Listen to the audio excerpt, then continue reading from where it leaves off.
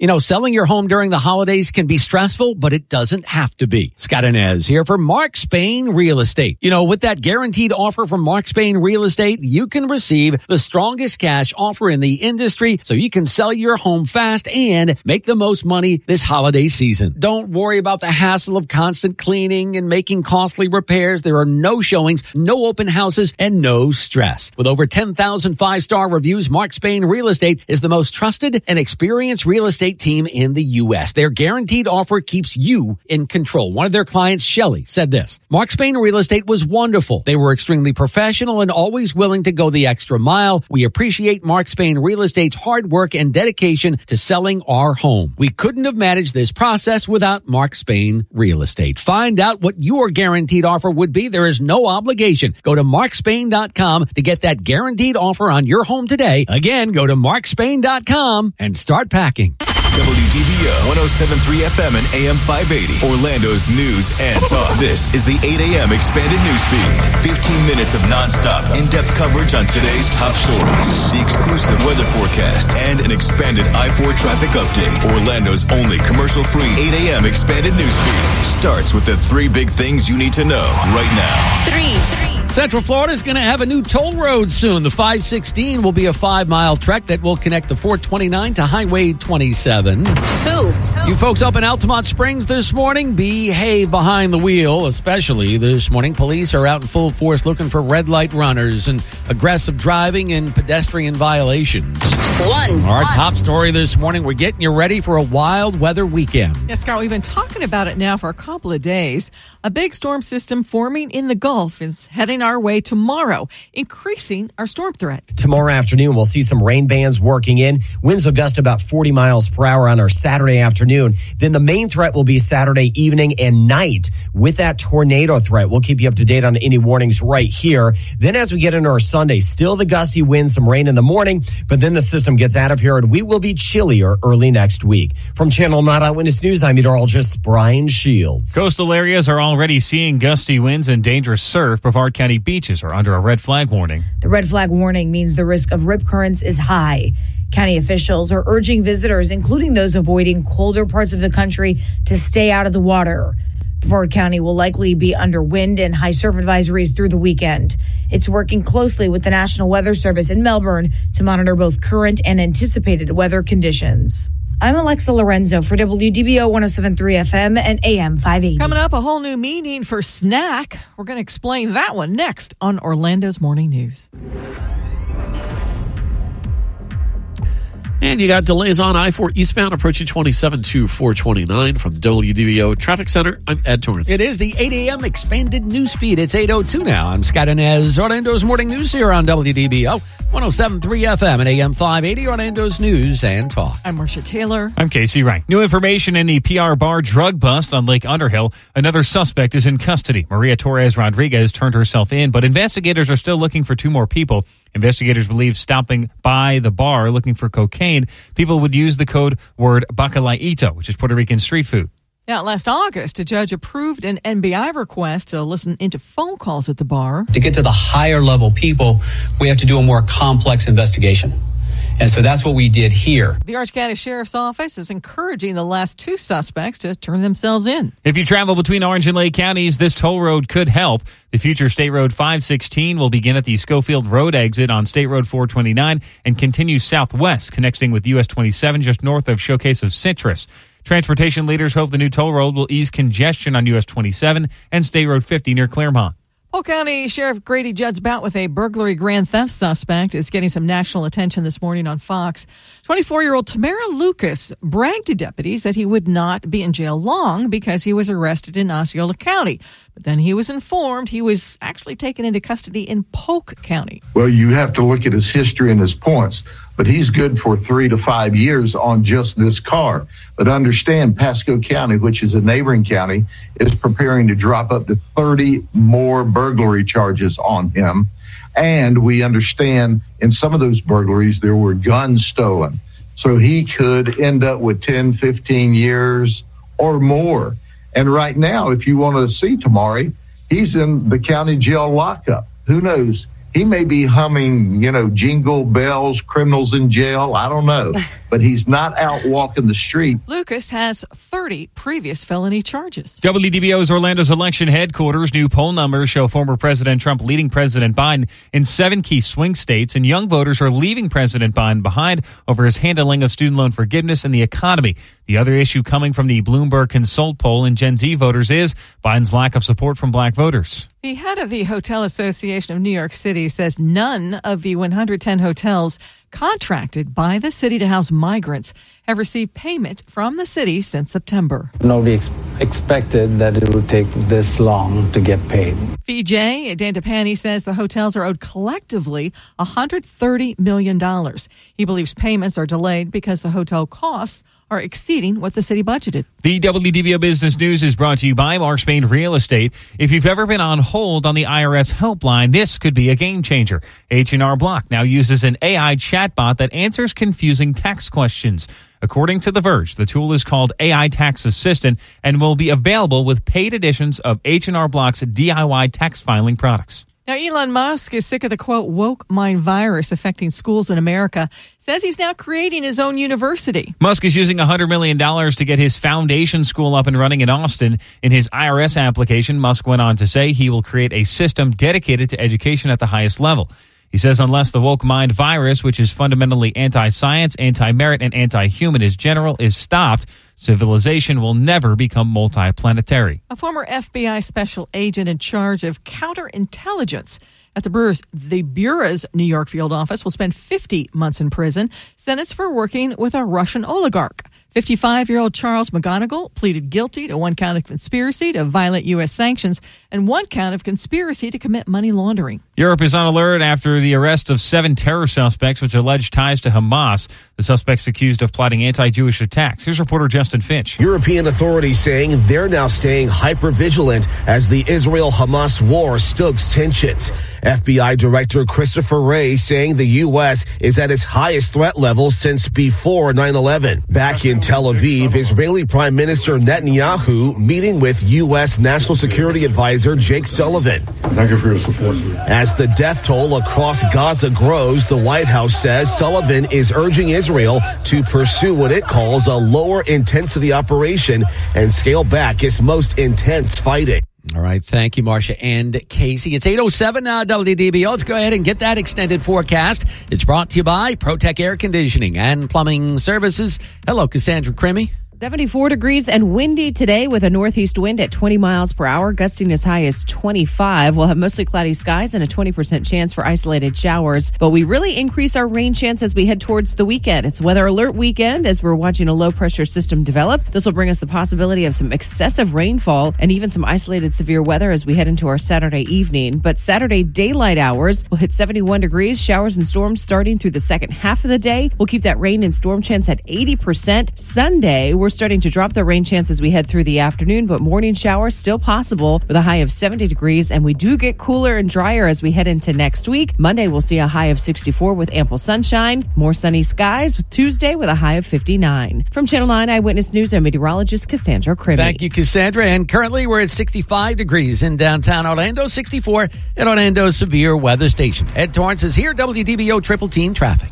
Delays remain on I-4 eastbound approaching 27 to 429, slow again Osceola Parkway to 535, and 408 to Colonial Drive. On the westbound side, you got delays before and after Lake Mary. Tap of the brakes at Ivanhoe. 408 eastbound, slowing on the approach to the Pine Hills Toll Plaza, and westbound at Crystal Lake Drive. I'm Ed Torrance with reliable traffic reports every 6 minutes in the morning on WDBO. And good Friday morning. It is 8:08. I'm Scott Inez, Orlando's Morning News on WDBO 107.3 FM and AM 580, Orlando's News and Talk. We think it's really important for WDBO to stay connected with our state, local, and national officials. Congresswoman Kat Cammack is here this morning. Kat represents Florida's 3rd Congressional District, and Kat tells it like it is. That's what we like about her. Okay, Congresswoman, a wacky week up there in D.C., to say the least. First, Hunter Biden flips the finger at you guys there in the House, and then the House votes to authorize the impeachment inquiry into his dad, the president.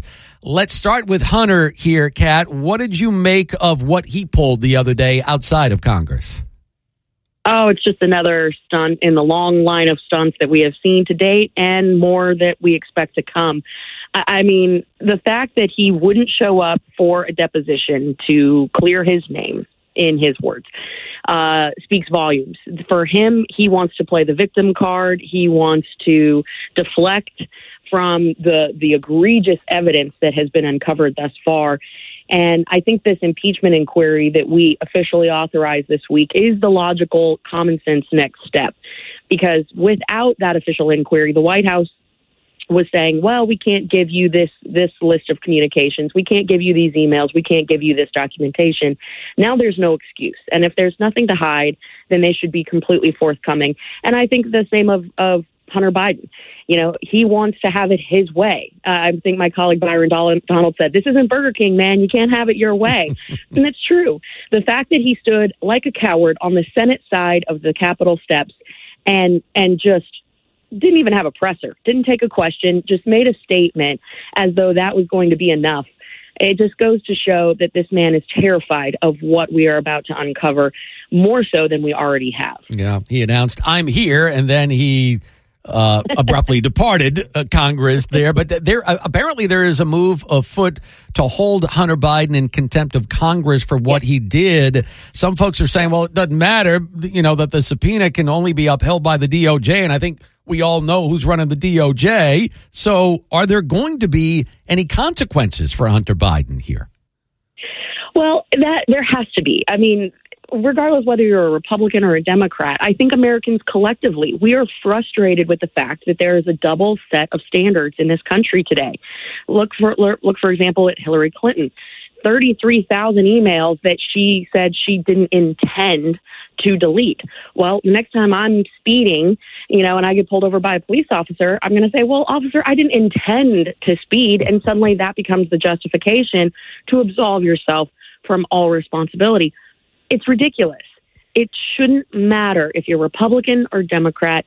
Everyone needs to be held to the same standard. That goes for the Biden family. And so Hunter Biden, he has now, you know, he will be found in contempt of Congress. Mm-hmm. That is a fact. We see that he has a long and storied history of breaking the law. You see his taxes that he has not paid, which I find quite hypocritical when the White House is continually saying, well, we need to go after people and everyone needs to pay their fair share unless your name is Hunter Biden. So again, he will be held to account. Mm-hmm. This is going to be as transparent of an investigation as you have ever seen, because I think, and my colleagues believe, that without that transparency, the American people will not see this case for what it is. And this is just blatant corruption from start to finish. Well, speaking of transparency here, Kat, I know the corporate media, the Democrats keep saying, well, the Republicans are pushing this impeachment inquiry when they don't have any evidence.